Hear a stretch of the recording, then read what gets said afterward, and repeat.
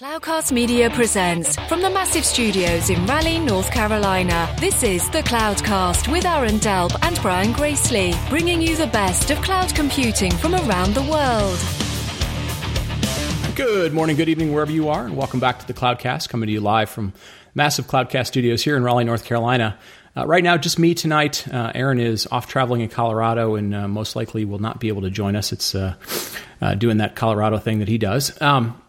But anyways, today's going to be an interesting show. We've followed a lot of trends over the last couple of years, and the one that comes up all the time, especially for operators, for people that are on the vendor side, people that are on the doer side of things, the customer side of things, is they're seeing more and more this idea that software is eating the world, right? This idea that more and more things are becoming enabled via software, whether those are new technologies, whether they're business models, whether they're trying to take physical goods and embedding software within them. And so, we thought tonight would be kind of cool. We're going to have an opportunity to speak with some folks that are living and breathing this stuff every day and have a very good sense of what's going on in this world. So excited to have Matt Collier, product manager from GitHub, on tonight. Matt, welcome to the show.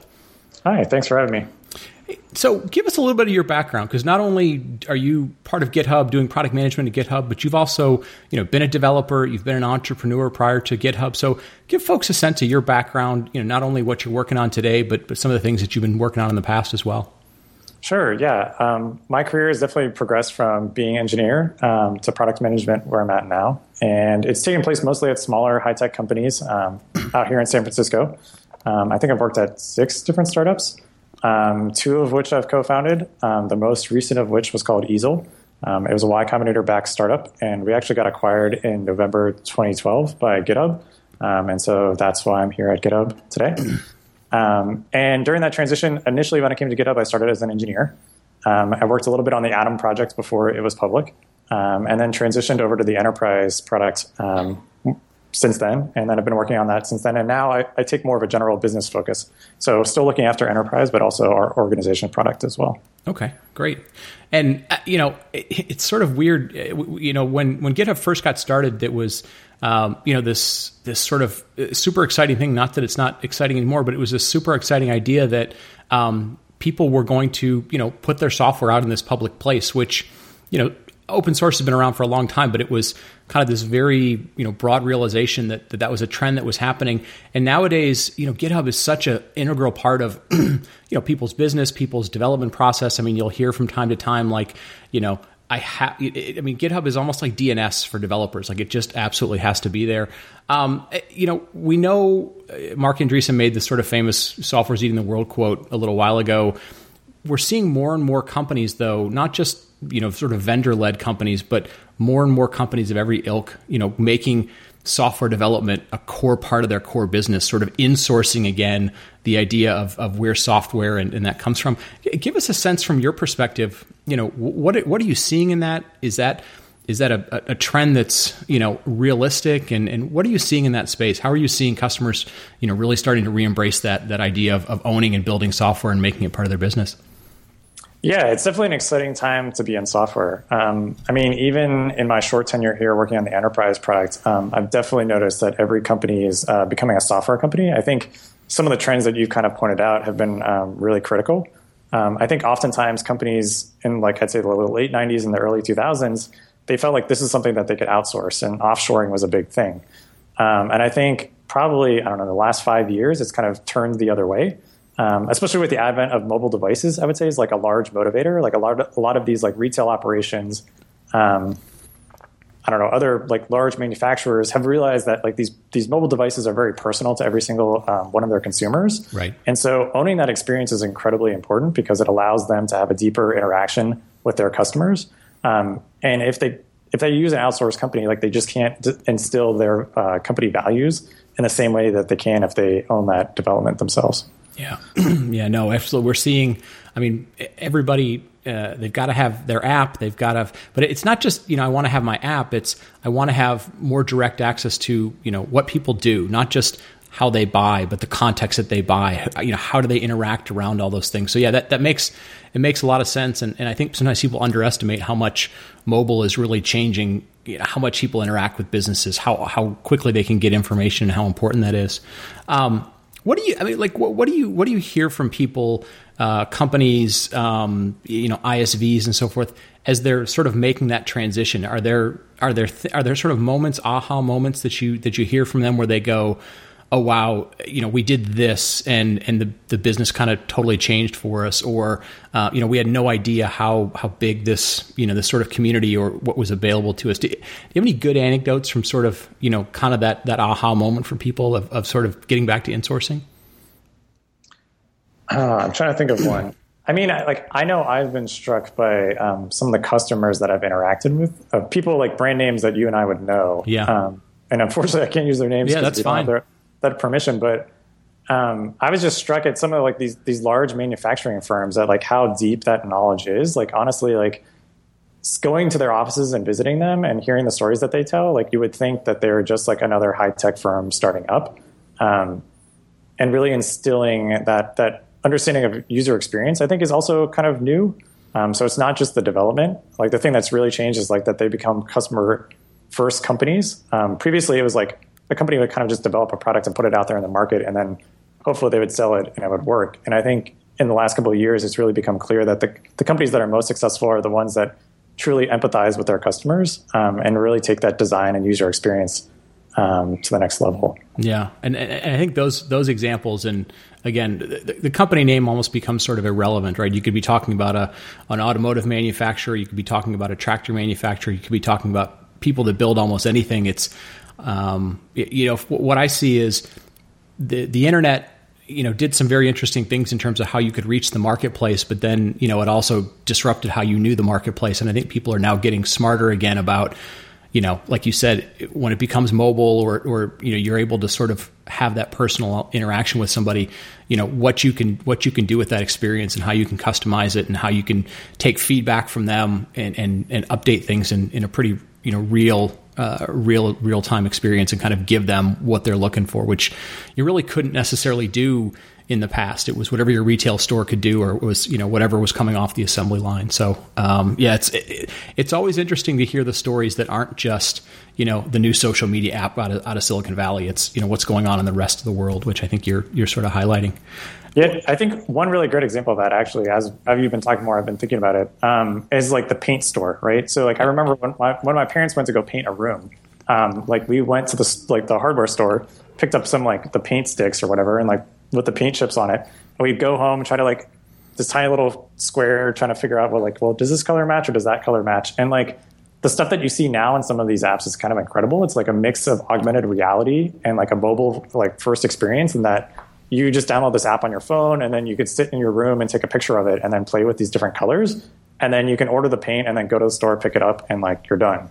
Right. And like that's like a huge amount of change, right? Like it enables these companies to reach consumers in a better way. Yeah. No, there's you brought that up. There's a great example of that. I think it was Sherwin-Williams at the last DevOps Enterprise Summit, and the guy who was giving the talk, it was just a side talk. He said, we're a 150-year-old company. We do paint, and none of you would think that paint is technology oriented, and then he went and gave that example, exactly what you said, which is, we help you reimagine what your world looks like and what your dining experience or your living room experience looks like. And that's, he was like, that's really cool from a paint company. The other big trend, not just owning software, getting back into insourcing, but we're seeing more and more companies who are realizing that being part of open source software and being part of communities is really important. I mean, there are the sort of cornerstone ones that people know about, the Netflixes of the world and Netflix OSS, but we're seeing companies like Capital One, and we're seeing General Electric, and we're seeing big household names that you never would have thought would have gotten into open source, are not only actively participating, but they're creating their own projects. Does that surprise you at all, or anything from that space that you're sort of learning, especially on the enterprise side of things, that surprised you, or that you're seeing as interesting trends?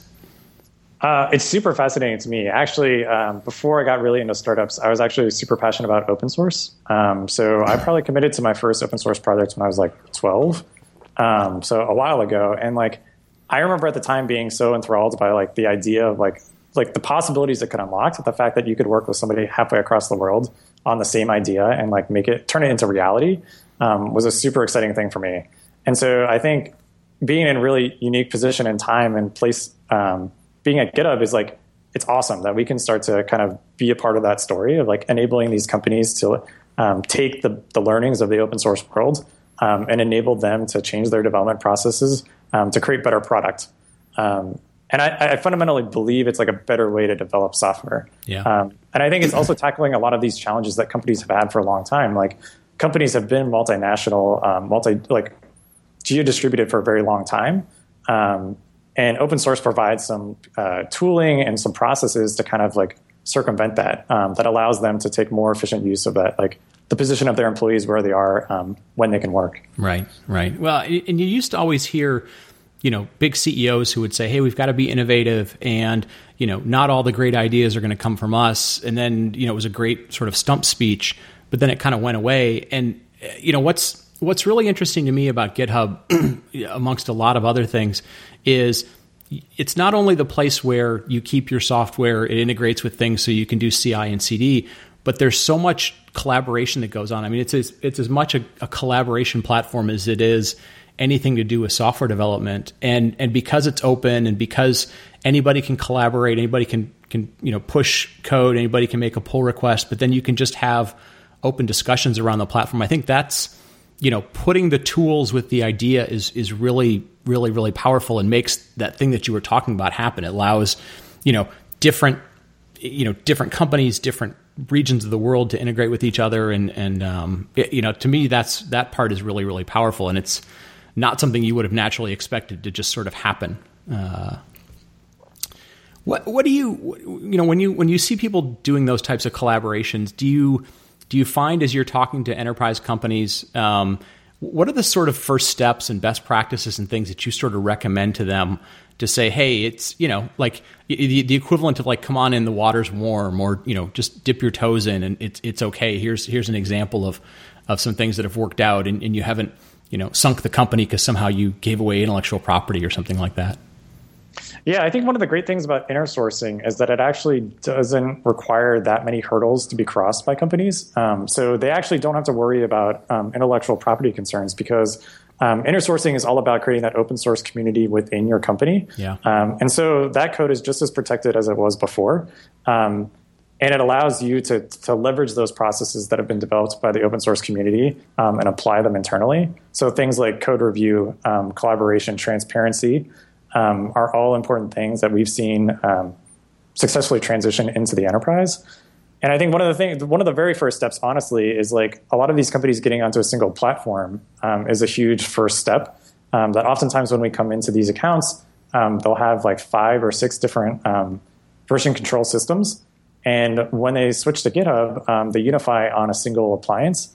And that in itself unlocks a huge amount of value because now a developer can search across all of the code within that company. And so an example of this is like maybe you work at a car manufacturer and you have a VIN decoder. So like the VIN is like that unique serial number. Right. And so like it's a very common operation that they could apply maybe in their website and maybe in their mobile app. And like previous to now, maybe their mobile developers were on a single version control system over here, and then their website developers were on a different version control system. But now on GitHub, they're on a single instance. And so the next time a developer needs to use this VIN decoder library, they go on to their GitHub Enterprise instance and search for it. And they're able to find that, hey, look, somebody already wrote this, right? And so now they don't have to rebuild that from scratch. And maybe they've made an improvement. They're like, actually, I need this functionality. And so they can contribute it back. And now those other products get to leverage that improvement as well. Yeah, no, it makes a ton of sense. I think sometimes people forget that, GitHub isn't just for public projects. People can do private projects. It's a great way, like you said, to figure out, how to search across, an enterprise domain. Are we using, has this work already been done before? Has somebody already, worked on it? Or just, I want to see the conversation that went on around what happened with that piece of technology. Maybe we can reuse it. Maybe the scenario was a year or two ago and things have radically changed. And so that's really, really important. Like one of the things that a lot of companies are going through this transition. So people see the benefits of things like public cloud, GitHub as a public service. But, for whatever reason, they go, well, I can't use that service. I need my data to be on premises, or I need it to be secure in some different manner. I need my own system for whatever reason. What do you guys, because GitHub now has, there's not only, github.com, the public service, but there's GitHub Enterprise and GitHub for Business. And how do you see people managing the benefits and challenges of the thing that's run by somebody else versus sort of the same software that they can acquire for themselves and kind of operate them, on their own? Yeah, I mean, it really depends on the customer. I mean, we offer both delivery models for our products because we think that there's just different markets with different needs. Right. So GitHub.com is honestly the product that people are probably most familiar with. And that's a hosted SaaS offering. And a lot of companies that are smaller or just they don't have as many IP concerns are comfortable with using the GitHub.com platform as it is today. Right. And that's great. I mean, the benefits are that we roll out changes multiple times a day on that platform. It's tested by millions of people, and you don't have to spend administrative effort to kind of get that best of breed delivery model there. Now, on the other hand, there are enterprises that need to have more security and more control over their code. And they need tighter audit controls or tighter audit, more detailed audit information about it. And so GitHub Enterprise is really the product that's built for them. And then oftentimes those companies still have their open source work on GitHub.com, and they push it up from their GitHub Enterprise install when it's ready. Yeah. And how is GitHub Enterprise sort of evolved? Is it, let's say I take an organization that to a certain extent is kind of segmented for whatever reason. It could be, sort of the General Electric model where I have different businesses that are just under the same umbrella, or, maybe I'm an organization that has to, have certain, like you said, security or audit reasons to be kind of separated. Are there ways to federate sort of GitHub Enterprise appliances at some point? If you say, hey, we started this way but we want to start connecting them together because we've grown or evolved or something, or do they still, sort of operate under a single domain? Well, we actually, our recommendation is actually to have a single appliance, even for these very large customers. Kind of what we were talking about earlier, right? That the larger the group of code that you have to work with, the more value you're going to unlock within your company, because even across multiple different business units, you might be able to find libraries, like maybe there's an image processing library that's useful in your biomedical division, but that's also useful in maybe your mechanical division as well. And so we really do encourage companies, oftentimes it's kind of a progression that they're very used to a model where everything's siloed. And so even getting everything in a single system is kind of a tough sell. But we provide the access controls to really lock it down to just the organizations. But we encourage those companies to slowly transition, maybe just new projects. By default, so you open them up public within your company. And then they start to see the value of that. And then projects that were private previously are then turn public. And then it continues to unlock value for that company. And so I would say that that's really the progression that we see. We really do have customers that have multiple instances. And we do provide a path and tooling to allow them to combine those instances into a single instance. So even if they do go down that road of there's a single enterprise instance for each division, they can still make a choice in the future that rolls it all up into a single instance. Yeah, no, it makes sense. What are you seeing just trend wise? Like you said, the companies in the Valley, they grow up around using GitHub as their way of building code and collaborating, or smaller companies will do that, GitHub.com. What do you see for, some of those faster moving smaller companies, just kind of best practices that large companies, should know more about, should be following, maybe don't follow, as much, that they could sort of easily adopt and become, better at developing software, better at being organized and so forth? I think the most recent change in the last, I'd say 2 to 3 years, that the smaller companies have totally embraced is the continuous deployment model. It's a huge shift from waterfall down to this always pushing features out when they're ready. And I think it does a couple different things that makes software development easier. First of all, it breaks huge problems down into very small ones, which reduces the complexity of the problem and then has a greater chance of ensuring your success. But then also, I think there's other parts of the tooling that really empower developers to focus where their time is best spent. So having, your deployment tools just be a push button that you can essentially deploy your application, your mobile app, your web app with a single command, reduces the pain and the friction. Like previously, like there was large like QA departments and build managers to kind of deploy things, and like automating that as much as possible. I mean, this is part of the DevOps movement, has like really unlocked a lot of value, and then people can focus on delivering value to their customers and less about the packaging and the delivery method. Right. Yeah, I see that more and more. People, and sometimes it depends a little bit on who's talking and what sort of tools and services they're kind of involved with. But the ones that I see that are sort of successful, I mean, there'll be some early lighthouse people within an organization that might build a cool new application that kind of prove out agile or DevOps or whatever they're calling it, sort of going faster. But the thing that kind of I see tends to sort of make or break whether or not those things work is if they get those CI/CD pipelines in place and they get them right, as opposed to doing that sort of as an afterthought or doing that later and focusing more just on the development tools. And do you find that as well? You kind of, have to have the pipeline ready to go, whether you've got one project or 50 projects, as opposed to thinking about that later on once a whole bunch of new projects are in place? Yeah, definitely. I think there is this big shift between the projects that were started with a CD pipeline in place versus the ones that weren't. And I think that's the biggest challenge for like large existing enterprises, is that they have a lot of projects that were started before the DevOps tooling was really developed. Right. And so like the advantages that these smaller companies have is that they don't have all this legacy code that they've got to maintain. And so I think enterprises have really caught on to this. And so all new projects are essentially following this methodology. But I think it's slower to come to these existing projects. Right. So it's going to take some time to kind of work through the rest of the ecosystem. Yeah.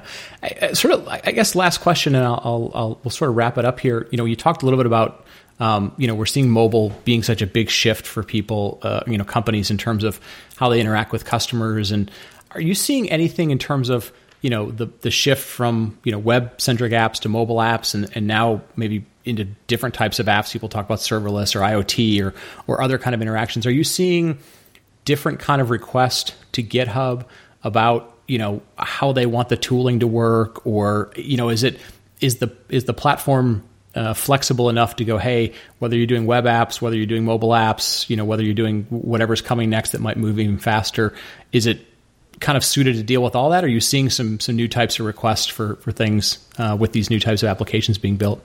So one of our important product strategies is actually, we believe integrations are incredibly important. Mm-hmm. And so we want to be the platform that enables all of these different kinds of integrations. Like we realize the CI/CD pipeline for a mobile app is going to be completely different than for a Python web app. Mm-hmm. And we want developers from both kinds of applications to work on GitHub, the platform. And so that's where we really see like our partners in the ecosystem to be incredibly valuable, is that we're not going to be able to develop all these new and different tools. And it really fosters this environment of creativity, right? That like somebody on their weekend can kind of come up with a new programming language or new framework, try it out, plug it into our API, and then continue to use it with the rest of their tooling. So I do see a ton of innovation. If anything, I think the rate of change has increased. I think is probably the thing that's changed for me. Yeah. But there's no like bigger theme. Like I think there's just so much creativity. There's more developers now than there ever have been, and like we really see that trend accelerating. Right. And are excited about it because it unlocks all this human creativity. The more developers that we can get developing code. Yeah, no, it's an incredibly exciting space to be. I mean, you think about the prospect of being like, well, I can save my IT department 15 or 20% is nice, and people pound away and they do those things. But the idea of kind of reshaping a business, reshaping what the top line of a company looks like, how they interact with their company, with their partners, with their customers, like. That'll get you up every single morning and go, how can I be creative? How can I listen to, look at the data in new ways? How can I listen to my customer? Like that's really exciting. And the fact that you guys are right in the middle of that has got to be, incredibly fun to just sort of get up every morning, go to work and figure out how to help them be successful. Yeah. I mean, the thing that gets me up in the morning is actually like expanding the definition of a developer. Like we've been thinking a lot about this recently, and today people often think of developers as people that come from traditional CS backgrounds. But I think more and more as these hack universities have gotten started, and there's more and more free content online that like people are coming from all sorts of backgrounds. People are making career transitions halfway through their career. Other people are starting out very young. And like, that's the thing that excites me is like, it's a great equalizer. Like when we distribute this skill set to a wider range of people, like we're unlocking both creativity and we're enabling those people to have like a great career.